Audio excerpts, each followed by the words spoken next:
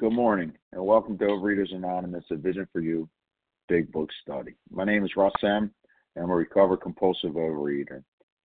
Today is Friday, July 7th, 2023, and today we're reading from the Big Book and Working with Others. We're on page 92, that first paragraph. If you are satisfied that he is a real alcoholic, and we're ending with, there may be little chance he can recover.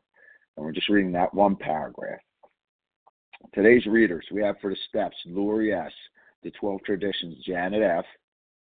Starting us off reading is Tenzin P. Page 164 is Loretta H. Our backup reader is Anne-Marie M. Newcomer greeter is Leslie M. And the second hour host is Leah S. So we have yesterday's reference numbers.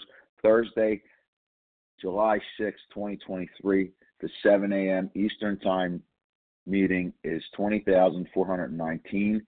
That's 20419. The 10 a.m. Eastern Time meeting, 20,420. So it's 20420. OA Preamble. Overeaters Anonymous is a fellowship of individuals who, through shared experience, strength, and hope, are recovering from compulsive overeating. We welcome everyone who wants to stop eating compulsively. There are no dues or fees for members. We are self-supporting through our own contributions, neither soliciting nor accepting outside donations. OA is not affiliated with any public or private organization, political movement, ideology, or religious doctrine. We take no position on outside issues. Our primary purpose is to abstain from compulsive eating and compulsive food behaviors and to carry the message of recovery through the 12 steps of OA to those who still suffer. Our sole purpose. OA's fifth tradition states each group has but one primary purpose, to carry its message to the compulsive overeater who still suffers. At A Vision for You Big Book Study, our message is that people who suffer from compulsive overeating can recover through abstinence and a practice of the 12 steps and 12 traditions of Overeaters Anonymous.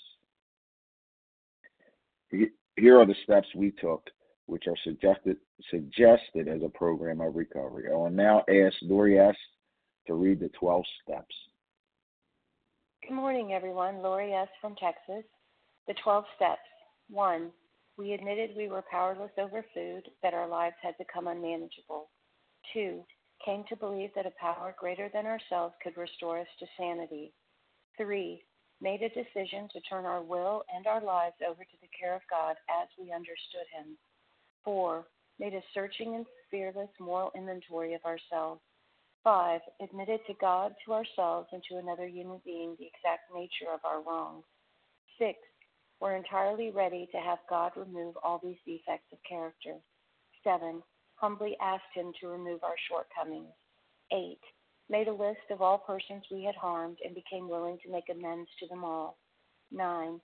Made direct amends to such people wherever possible, except when to do so would injure them or others. 10. Continued to take personal inventory, and when we were wrong, promptly admitted it. 11. Sought through prayer and meditation to improve our conscious contact with God as we understood Him, praying only for knowledge of His will for us and the power to carry that out. 12.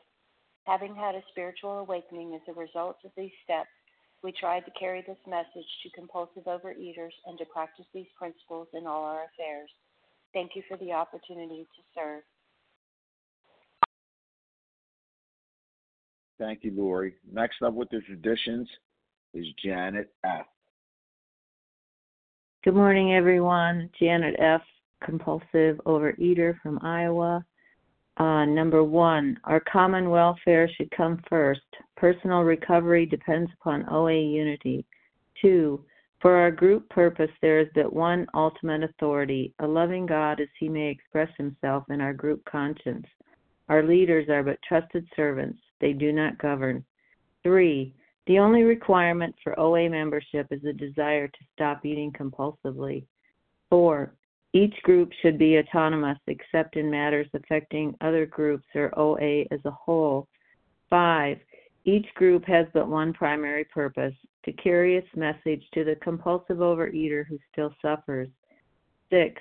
An OA group ought never endorse, finance, or lend the OA name to any related facility or outside enterprise, lest problems of money, property, and prestige divert us from our primary purpose. 7. Every OA group ought to be fully self-supporting, declining outside contributions. 8. Overeaters Anonymous should remain forever non-professional, but our service centers may employ special workers. 9. OA as such ought never be organized, but we may create service boards or committees directly responsible to those they serve. 10. Overeaters Anonymous has no opinion on outside issues. Hence, the OA name ought never be drawn into public controversy. 11. Our public relations policy is based on attraction rather than promotion. We need always to maintain personal anonymity at a level of press, radio, films, television, and other public media of communication. 12. Anonymity is the spiritual foundation of all these traditions, ever reminding us to place principles before personalities. Thank you for allowing me to do service. Thanks, Janet. How our meeting works. Our meeting focuses on the directions for recovery described in the Big Book of Alcoholics Anonymous. We read a paragraph or two from the literature and then stop and share on what was read. Anyone can share, but we ask that you keep your sharing to the topic and literature we are discussing, and that you keep your share to approximately 3 minutes. Singleness of purpose reminds us to identify as compulsive overeaters only. Our abstinence requirement for moderators is 1 year and for readers is 6 months. There's no abstinence requirement for sharing on topic. This meeting does request that your sharing be directly linked to what was read. We are sharing what the directions in the Big Book mean to us. To share, press star 1 to unmute. Once you're done sharing, let us know by saying pass. Then press star 1 to mute your phone. In order to have a quiet meeting, everyone's phone except the speaker should be muted. So today we resume our study of the Big Book here on page 92, working with others, that first paragraph. If you're satisfied that he's a real alcoholic, ending with, there may be little chance he can recover by himself. And we're just reading that paragraph. And today, Tenzin P's going to start us off. Sorry about that. Tenzin, you are up. All right. Good morning, everyone. Tenzin P checking in from New York. So paragraph number 1, page 91. If you are satisfied that he is a real alcoholic, begin to dwell on the hopeless feature of the malady. Show him from your own experience how the queer mental conditions surrounding that first drink prevents normal functioning of the willpower. Don't at this stage refer to this book unless he has seen it and wishes to discuss it. And be careful not to brand him as an alcoholic. Let him draw his own conclusion. If he sticks to the idea that he can still control his drinking, tell him that possibly he can, if he is not too alcoholic. But insist that if he is severely afflicted, there may be little chance he can recover by himself. Wow, quite a paragraph here. I'm going to start my timer. So what I was drawn to want to share with you all today, it has to do with my experience with my very first sponsor in the Visions program, which would have been 6.5 years ago. And I have some notes from that I was reading over this morning. And I've been in OA and cousin programs for decades, but it was only after I came back to help manage the care for my parents in their 90s And so I was living in the house I had grown up in, and things started arising again about my addiction that I hadn't experienced for a long time, and behaviors and ways of being in the food. And so I got really panicky, and I was back in an area that I really didn't know people, and I started reaching out and trying to be in touch with anybody who might know about Overeaters Anonymous and have recovery. And I was put in touch finally face-to-face with someone who agreed to meet with me on January 2nd, 6.5 years ago. And she did not say she would be my sponsor, just was willing to share with me. So I had so much trouble inside myself about how it was for me with the food. I felt that I was really a real compulsive eater. But what did she do with me? She told me some stories. I don't remember her focusing on the hopeless features of malady, but what she did, she started having me doing writing. We met every day once I agreed that I was willing to come on this line, which I'd never heard of. It just took one call on Vision for You the next morning to realize that I'd found my home group. I'm so grateful. But she had me writing about what did it mean to me to be abstinent. She had me make a list of what were my trigger behaviors, what were my trigger foods. And it was only at that point, had me write about perfectionism. It was only after that we started looking at the big book together. But she really made it very clear that the root of this was going to be how I was relating to me, myself, and I, and being the center of attention all the time. So that's the end of my time. I really look forward to hearing what everyone else has to share. Thank you very much. Thanks, Tenzin. Appreciate it. So now we're going to open up the lines for sharing. And we asked if you shared on Wednesday or Thursday, please step back, limit your share so others can have a chance to share their experience too. And one at a time, I'll let you know if I hear you or not. Lisa B. Anne Marie M. Nancy R. I got Lisa, Anne Marie. Kathy C. All right, Kathy C. And there was someone before Kathy that I missed. Nancy R. There it is, Nancy. Nancy R. And there was someone else there too.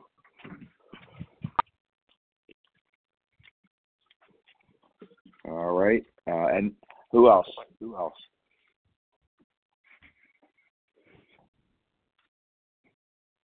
Stephanie R. Stephanie.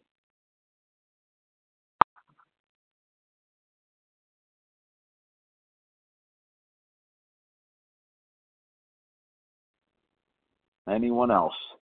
Don't be shy. It's ample time. All right, so let's go. Rachel K. Or add Rachel K. No problem.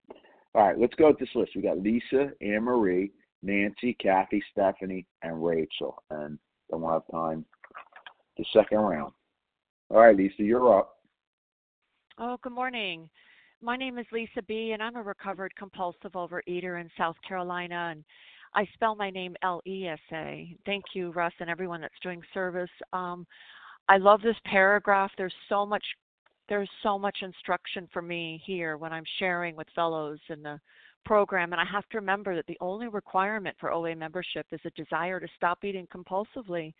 I don't know, if they're a real compulsive overeater, and I never want to assume, and I don't want to label them, but I could share from my own experience, and it talks about I'm beginning to dwell on the hopeless feature of this malady. I love those two words, hopeless and malady, because that's what this illness is all about. And it says, show him from my own experience how that abnormal, that queer mental condition, which is in my mind, that mental condition surrounding that first bite prevents normal functioning of willpower. So what they've just described is what a real compulsive overeater is, what a real alcoholic is. No matter how much I want to, like the change of environment, warnings from a doctor, family, all these things, my health breaking down, all of these things, it doesn't matter. I can try and scare myself to death. Other people can scare me. I could have medical tests, be told that I'm going to die if I have that next bite, but that's not going to get me and keep me abstinent. And that's the hopelessness, no matter how much I want to stop. And I can stop, but I could never stay stopped. So I want to share on that with them. And, I found it helpful as the conversation progresses, and maybe after the second or third conversation, to even come out and ask, are you a compulsive overeater? And a lot of times there's a hesitation. They're not sure. They're just not sure. Sometimes when people share with me, I hear horrible circumstances as a result of this illness and this disease. And I'm thinking, surely they're going to see it. And sometimes these worst, horrible cases, they still don't see it. And I have to remember that blindness, that dullness in the mind, that's the illness that is there. It's waiting for me too. And that's why I love to have an opportunity. It's a gift and a privilege to be able to share with someone that is sick and suffering in this illness, because today I'm blessed being recovered and abstinent, and it's one day at a time, and it's contingent on my spiritual condition, and it's a gift. I don't want to spit, on it and just take it for granted. And it is being inoculated, vaccinated. Each time I get to share with someone, it helps me. I don't know if it's going to help them, but I want to try and be helpful. And it says, don't at this stage refer to the book unless he's seen it and wishes to discuss it. Maybe another way of saying that is, don't get into the nuts and bolts of the inventory, the spirituality, the personality change that's really required. Really at this point, it's just seeing, are they a real compulsive overeater? But what's even more important, do they see it? Do they see it? And what happened with me is sharing with my sponsor, listening to her talk about herself, I realized I'm just like that. So with that, I pass. Thanks so much. Thanks, Lisa. Next up is Anne Marie M., followed by Nancy R. Good morning, Rod. This is Anne Marie M. in South Carolina, gratefully recovered through God's grace and by working the steps in this big book of Alcoholics Anonymous. The line that stood out to me, if he sticks to the idea that he can control his drinking, tell him that possibly he can, if he's not too alcoholic. And no one, when I was insistent that I was going to eat when I was hungry and stop when I was full, no one said, oh, no, you can't do that. And I appreciated that, because I needed to learn that on my own. And when, someone told me that I had to remove some certain foods, artificial sweeteners from my food plan, that maybe that would be helpful for me. I thought, nope, I can handle that. And again, I needed to find that out for myself. So when I'm working with someone and they think that they can, or eat certain things, but they're continuously binging, I suggest, let's see if you can do without that for 30 days and see how you do. I don't ever force anyone to give up any kind of certain food, because my food plan is different from others. What triggers me may not trigger someone else. And but insist that he is severely afflicted.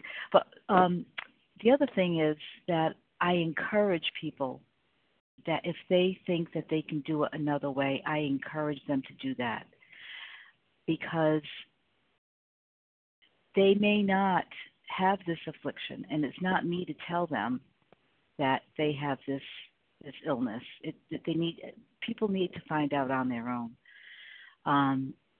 And the other thing is, let me see if I can remember the other thing.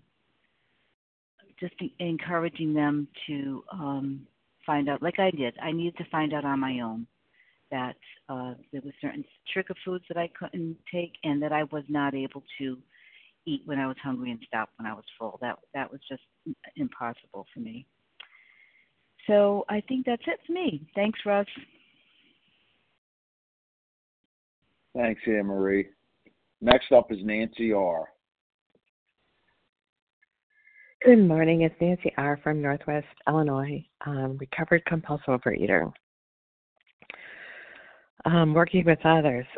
Thank goodness we work with others. Keeps me out of myself and my own queer mental conditions surrounding the first bite. I can certainly share with other real compulsive overeaters my own experience about my queer mental condition. We were at a baseball game yesterday, and we were tailgating before the game, and then, just people with lots of food, and I had brought my own meal and grateful for it. It was yummy. It was delicious. And, it's just still this queer mental condition surrounding the first bite. It does prevent normal functioning of my willpower. And I have so many examples of that to share with other real compulsive overeaters. And in recovery, those thoughts come as they did yesterday. And, just people snacking on stuff throughout the game and noticing it and thoughts that I have about it, and thanking God that I can turn my higher power, that I can turn to this program with that queer mental condition surrounding my first bite, because it tells me, who cares? What difference does it make? Just it's going to be so wonderful. Do it anyway. Throw my life away. Throw my life away for this ridiculous taste of food. I mean, it doesn't make any sense. It really is insane. And I am so grateful that, I'm recovered, but it doesn't mean I don't have those queer mental thoughts. What it means is that I have a higher power to turn to and a pause that gets me out of that, and a program to work around it that keeps me out of it. And it's one of the reasons I wanted to share this morning, because my crazy head is like, oh, you don't need to talk about that. That was no big deal. And before you know it, I'm trying to mix whiskey with my milk because somehow it won't bother me. Or my queer mental thought is, screw it, who cares? Just do it anyway. It's going to bite you. It's going to affect you. You're going to go back to hell, but who cares? It's worth it. And that is true insanity. And so I'm happy to share that. And how working this program, the way it's laid out in the big book, has saved my life and continues to save my life. Saved my life yesterday and will again today. Thank you. All right, Nance, thanks a lot. Before I ask Kathy C. to jump on, just to let you know where we're at if you got on the line a little later. We're in Working with Others, page 92, first paragraph, and we're just reading that paragraph. If you are satisfied that he's a real alcoholic. All right, Kathy, you're up. Good morning. My name is Kathy C. I'm a recovered compulsive overeater from Montreal, Canada. Thank you all for your shares and your service. This paragraph reminds me of more about alcoholism. That chapter in the very beginning where it shows me, my mental condition surrounding that first drink, or for me, that first compulsive bite. And it prevents normal functioning of the willpower. And so, I had to come and see that, my willpower here, right, when it comes to eating. And then I also learned I don't have much willpower to do, other things in my relationships. But at the very beginning here, at least with the food, that it wasn't sufficient. It wasn't, effective. I have these mental blank spots. And how does that look like? Well, I can't remember, to stop, going back to the food, right? And I thought, well, you know what? You're going to have to just remember, look, you did it again. How did you forget? Like, what's wrong with you? Like, why can't you just stay on that, on the plan, or just stay away from it? And then I got to see, or someone was sharing, and they said, well, that's what powerlessness looks like. You don't have that ability. And there I was trying to apply more willpower, right, to the idea that I have no willpower. And so that kept me in the food, of course, because I wasn't applying the solution. And the solution here is telling me that I have to find power other than my own mental ability as I am now. I don't have the higher power, the needed higher power and guidance. And I developed that through a relationship. And I call my higher power God, or sometimes the spirit of the universe. It tells me and more about alcoholism. It has me ask myself, do I have a third choice? Because I'm still looking for that third choice. Coming in, I was still looking for that third choice, right? So either I was going to continue as I was, eating, thinking that I could manage, control, just more willpower. Now I know for sure it'll be different and all that, right? The delusion, the insanity, that it'll change, or ask for spiritual help.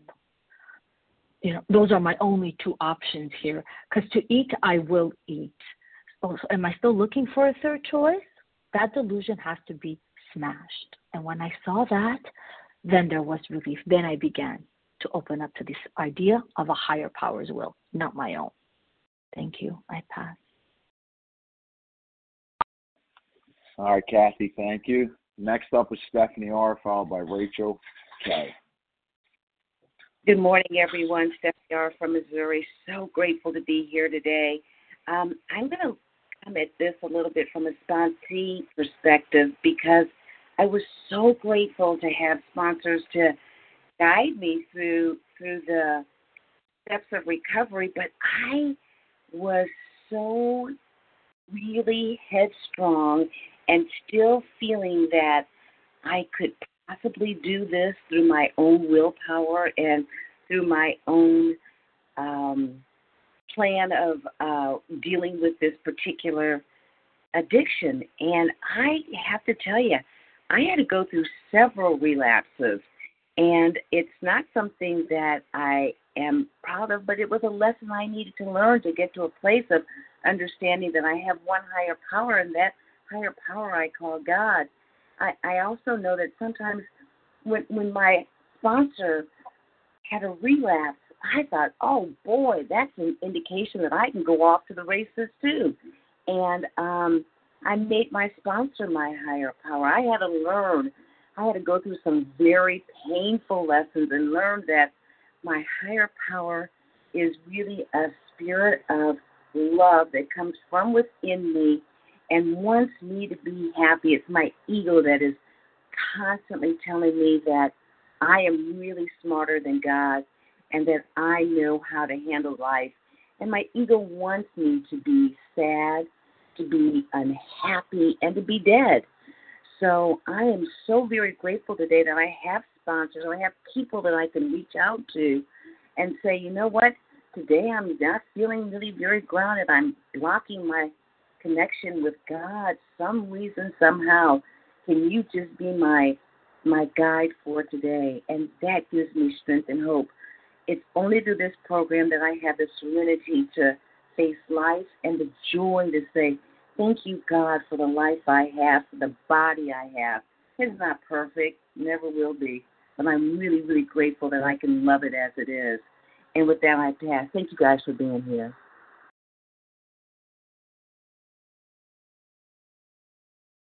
Thanks, Stephanie. Next up is Rachel K. And then we'll take another list.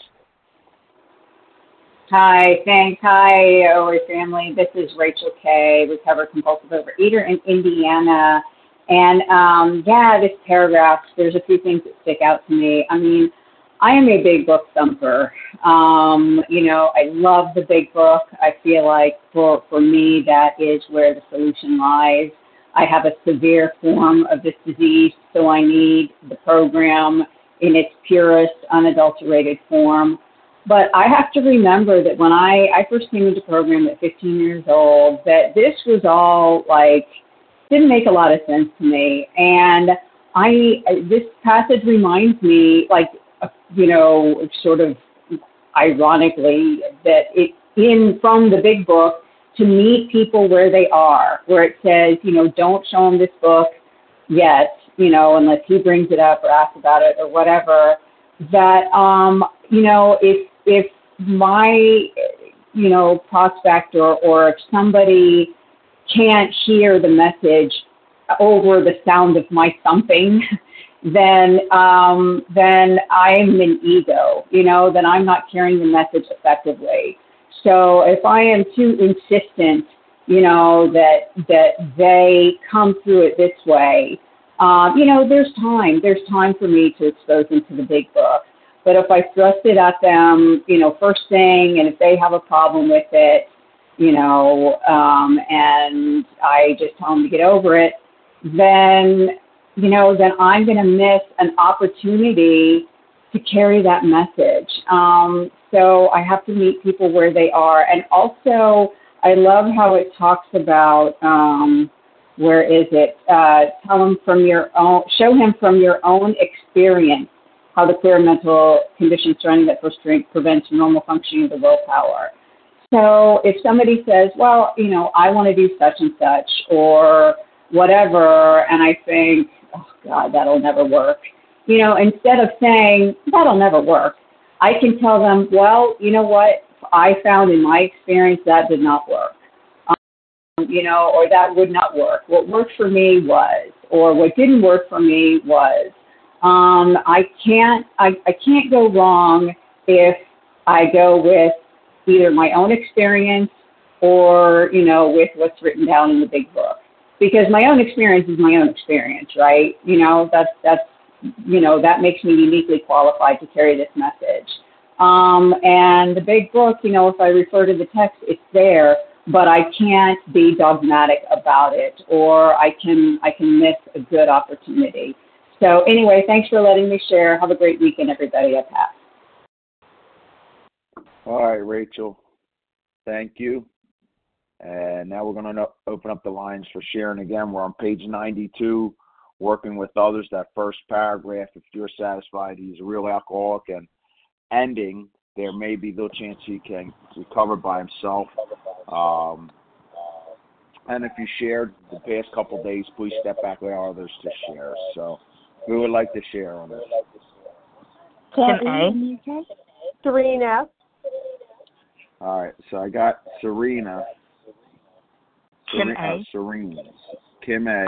Elena C. I heard you first. Hold on. All right, that's clear. That's what happened. So we got Kim, Claire. There's Elena. So Serene, Elena. Who else?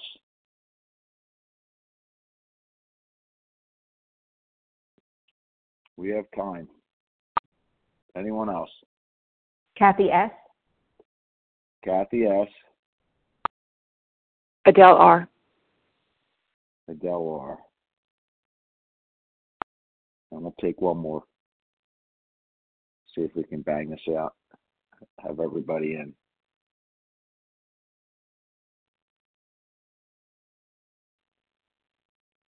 All right, so we're going to go Kim A. What was that? What was that again? There was someone else. All right, maybe we'll catch it if we have time for the next round. So we got Kim A, Claire E, Serene S, Elena C, Kathy S, and Adele R. All right, Kim, you're up.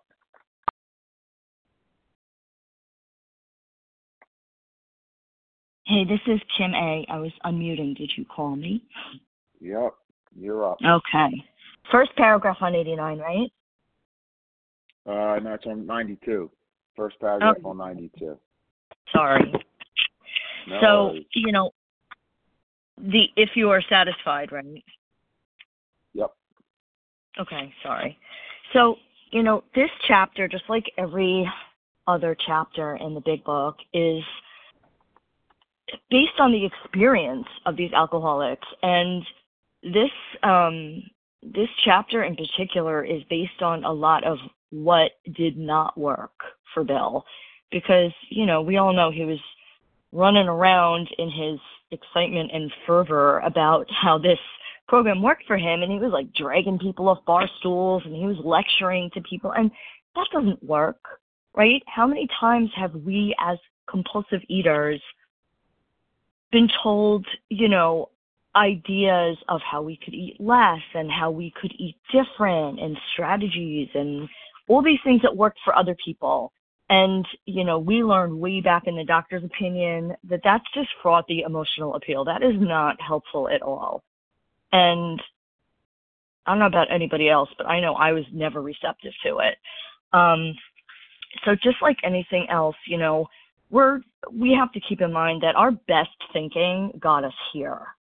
So we have to really make sure that, just like in every other part of this book, we're following the directions. And the directions are really simple because the pioneers who wrote this book, know that, we're going to screw this up if they don't tell us how to do it. Because, our thinking it's a hot mess. It's what led us to food to begin with, right? It was our attitudes and our perceptions and our thinking that led us to food because we were always, stuck in resentment and self-pity and fear, and we needed that comfort, right? So left to our own hot mess thinking, we're going to be going about this the wrong way. And it's really easy for us to get caught up in ego and to not check our motives because, we can get really excited, just like Bill did, that, we finally found something that worked for us. Let me drag you off your, ice cream parlor stool and shove this down your throat and tell you how you have to do it. But that's not what we're being told to do. If we can be uniquely useful, which we can as recovered chronic compulsive eaters, then we have to make sure that we are not ruining an opportunity to help somebody, not for us as much as for them. Because I know that when I had all kinds of diets and shit shoved down my throat, I would just run as fast as I could in the other direction. So all we need to do is show up, give our own experience, and be willing to listen. Not everybody needs this program. And even for people who do need this program, if there's things that they want to try, like if they're not done trying, go try that. Okay, thanks. I'll wrap up.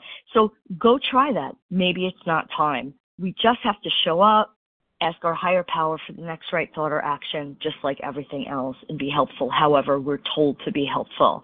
I'll pass with that. This is Kim A. in New York City. Thanks a lot. Thanks, Kim. Next up is Claire E. from the UK, I believe. Thanks, Ross. Yes, it's Claire E. from the UK. Thank you, everybody who does service on this meeting. And Nature the Compulsive Eater from Cornwall in the UK. This paragraph is just great. I really love, as always, is this idea that it's attraction, not promotion. And my experience is the only thing I have. And I think the first bit was about, if you're satisfied that he's a real compulsive eater. And I can see that from two sides, actually. First off is I believe there are people in OA who are probably not real compulsive eaters, not of my type, not quite as hopeless as me. I've been in and around the fellowships for a while. I've seen a lot of people come in, and some people seem to be able to sort of, I don't know, they disappear and they don't come back, and I don't know what happens to them really. But they don't suffer from necessarily what I suffer from, and that's okay. It's there's a lot of people out there with weight issues. Part of my job is I work with bariatric surgery, And I was very anti when I first started doing that. I thought these are all compulsive eaters. This is treating the symptom, not the problem. I had very opinionated views based on my experience. And what I've learned is that that's life-changing for some people. It's absolutely life-changing. It wouldn't work for me. I absolutely know that for a fact because I'm a real compulsive eater and I would find my way around that. So, it's not for everyone, this program, and that's okay. And all I have to share is my real experience. And the next thing that came to my mind was that, I had to learn what was wrong with me because for a long time in OA, I tried to eat normally 3 times a day. I tried to roll the dice. I tried to control it myself. And it says in More About Alcoholism, we learned that we had to fully concede to our innermost self that we were in fact alcoholics. I needed to learn what that was. I needed to learn, thank God I did hear it eventually, I don't know if I wasn't told it or if I didn't hear it, but about the fact that I have a physicality. I have behaviours and foods that set something off in me that makes me want more. And coupled with this, I have this mental twist that talks about here, which means I will never be able to stop myself from starting. So step 1 is not don't eat, don't eat. Step 1 is I will eat. It is inevitable. And that's what I need to describe to other people is that experience of me learning. And I learned the hard way. I learned by recurrent relapses and eventually became desperate to do anything. And that's what I have to share with people. And I just don't argue with people if they want to do it a different way, if they want a different way of doing steps, if they don't want to put things down. The most common thing I come across is alcohol, actually. And, I am an alcoholic. I'm in a different fellowship, so I don't have experience of drinking in OA. It's not my experience. And so if someone's really determined to do that, I advise them to go and speak to someone who does it because I don't, and I don't have that experience. And I can't pass on what I don't have. That's not my story. And my higher power will send me people that I'm supposed to help. I absolutely know that. And I don't ever want to be the reason that somebody doesn't come back to OA. I need to leave that door open so that if and when and if something resonates with them, they'll come back. And I'll leave it there. Thank you so much. Thanks, Claire. Next up is Serene. Good morning. Yes, thank you. In this paragraph, what somebody is identifying as a real compulsive overeater, a real alcoholic. One of the things that I have to be very aware of, do I want this more than they want it? Because I used to be like a tugboat sponsor or guide. And one of the things for me is I get attached and I start playing God. I think I know what's good for them. And I think it's sometimes in the writing for us to see the freedom of letting somebody choose. Can they admit that they're powerless? What is it that would be their bottom? I have wanted so much to rescue people from going further down. The other thing I find for myself is when somebody shares with me, I'm really learning to listen. I'm a talker. And when I listen, I don't have to say, oh, yeah, me too. Yep. And even worse, start making it even more real. Now I'm pitching to them, right, about the disease and where it could go. In this, look at all the times that Bill failed. Look at all the times that people tried to help. Look at all the different ways. And so for me, when I get out of the way, there's a freedom for that person, as somebody else mentioned, to return or to do more experimenting or to see for themselves what was their bottom, because it says in the promises, no matter how far down the scale we go, and to give somebody the privilege and honor of having their own journey and path and letting them know I'm here, I've recovered, I continue to recover, and it's something that while they don't see it's a choice and they don't think maybe they could make it, that's them. That's the self-reliance because they don't have the God-reliance piece yet. So I listen, and when appropriate, I can certainly insert my story, but I do have to let them do whatever it is. I have 2 probably of my dearest friends that chose different courses, and I was still there. I still reached out. I didn't alienate them. They both came back one was 10 years, but they both came back to the 12 steps and have incorporated those other things. It's so rich to see that. And I don't ever say, do you wish you had stuck it out or anything like that? But I can see and observe my gratitude for staying the course here, but I also have to give people the freedom. And other people gave me the freedom for quite a while before I said to myself, this is enough. Thanks so much for letting me share.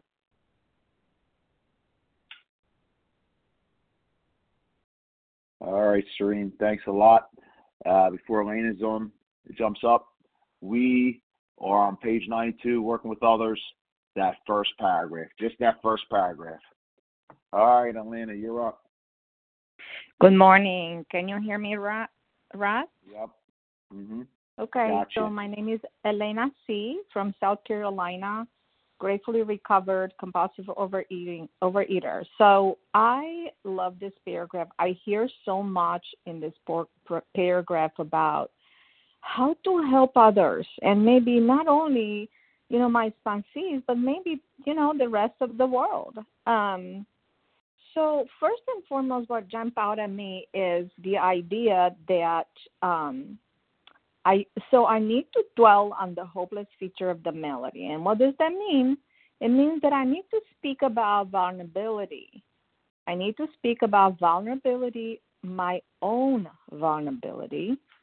And why? Because, if I were to go to somebody to say, wow, I have a big home, I recovered from addiction, and my car is hybrid, and my daughter's amazing, that's not going to work.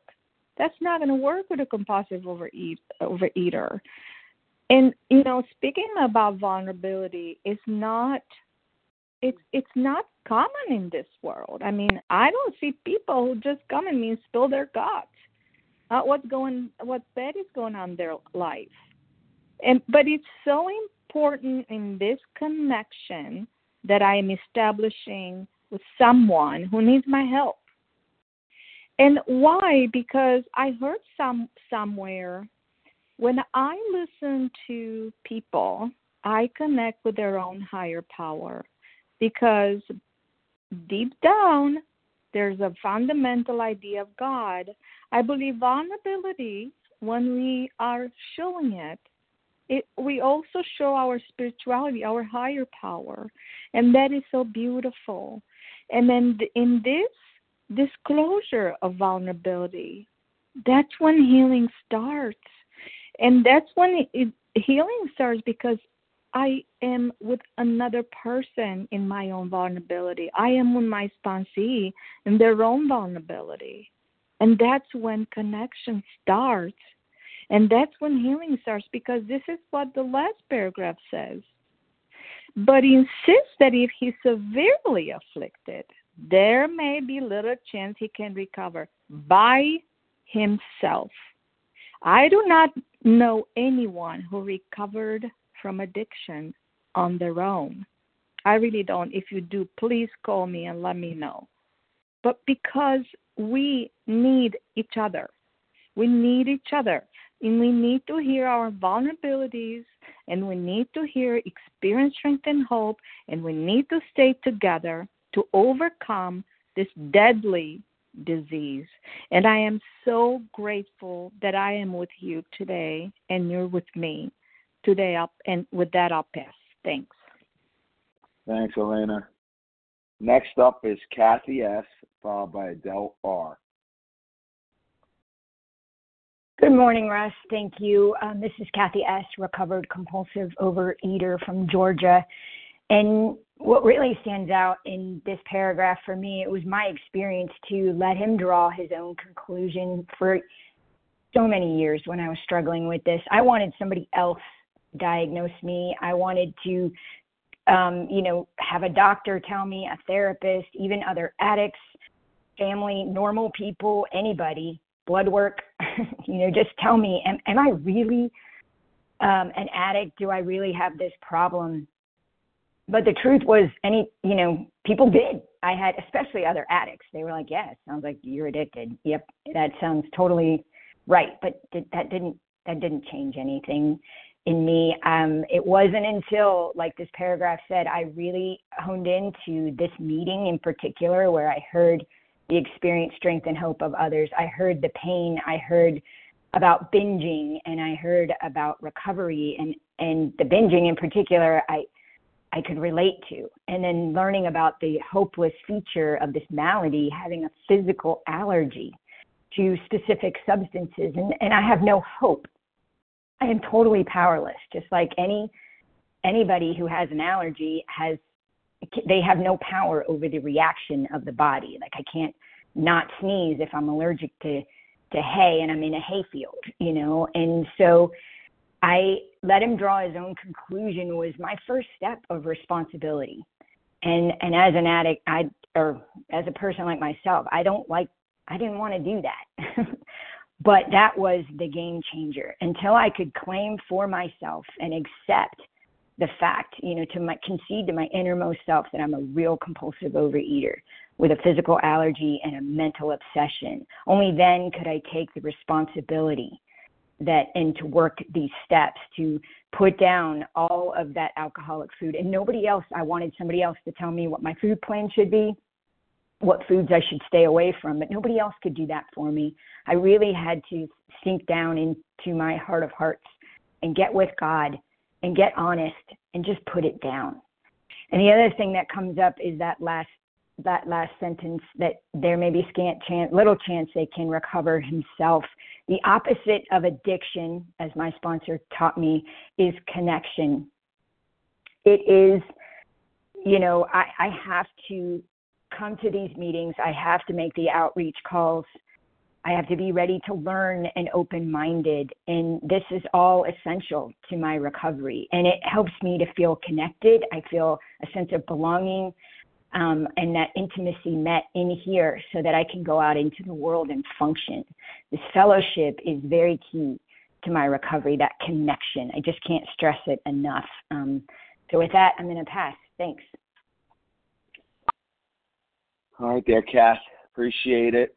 Next up is Adele R. And I believe you're going to be our last one. We'll see. Adele, you're up. Hi, good morning. Thank you. I'm Adele R. in Kansas City, gratefully recovered compulsive overeater.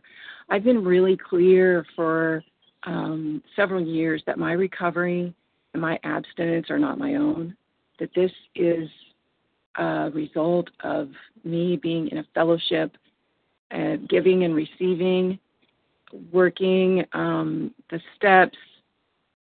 What I never really realized until yesterday was that this line, dwell on the hopeless feature of the malady, like even my powerlessness is a gift. Like yesterday my sponsor and I read the 12 and 12, every natural instinct cries out against the idea of personal powerlessness. And I was not giving up. I was doing the nutrition and the scale and the group and the support, and I was going round and round and round with the same 7, 8, 10, 12 pounds, and it was like I was touching the dragon, and it was not going to let me go. The disease was reacting to me, but I did not arrive at my sense of personal powerlessness on my own. My friend was watching me, and she's even in another program, and I said, maybe if I get, like a diagnosis, like I'm pre-diabetic, then I'll finally get this. And she's like, no, you won't. And I heard it. I was like, I am never going to win. This is like a lion in the grass. This is always waiting for me. The success is just an illusion. It may be a week, it may be a month, but this disease is always waiting for me. And I heard that, and I realized just yesterday that she was my Ebby.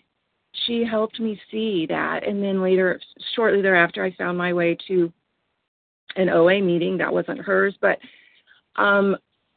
this today is very inspiring for me. I don't have a lot of experience sponsoring. I'm not, frankly, I think I can safely say this here, I'm not that motivated to be a sponsor, but when I see that my recovery and my abstinence are not my own, even my hopelessness, I needed help to get there because No instinct in me was telling me that I was done and that I was powerless. So I'm just incredibly grateful today for all of it, and for this meeting, and for the instructions in this book, and for all of you on this line. Thank you. I pass. Thanks a lot, Adele. So you are our last share. We thank everyone that shared today. Please join us for our unrecorded hour of study immediately following closing. Today's share ID it's Friday, July 7, 2023. It's 20,422. So 20422. Now we'll close with the reading from the Big Book on page 164, followed by a serenity prayer. Will Loretta H. please read A Vision for You? Our book is meant to be suggestive only. Good morning, Russ. This is Loretta H., compulsive overeater, recovered in North Carolina. Thank you all, along with my precious God, who is saving my life. Our book is meant to be suggestive only. We realize we know only a little. God will constantly disclose more to you and to us. Ask Him in your morning meditation what you can do each day for the man who is still sick. The answers will come if your own house is in order. But obviously, you cannot transmit something you haven't got. See to it that your relationship with Him is right, and great events will come to pass for you and countless others. This is the great fast for us. Abandon yourself to God as you understand God. Admit your faults to Him and to your fellows. Clear away the wreckage of your past. Give freely of what you find in joyness. We shall be with you in the fellowship of the Spirit, and you will surely meet some of us as we trudge the road of happy destiny. May God bless you and keep you until then.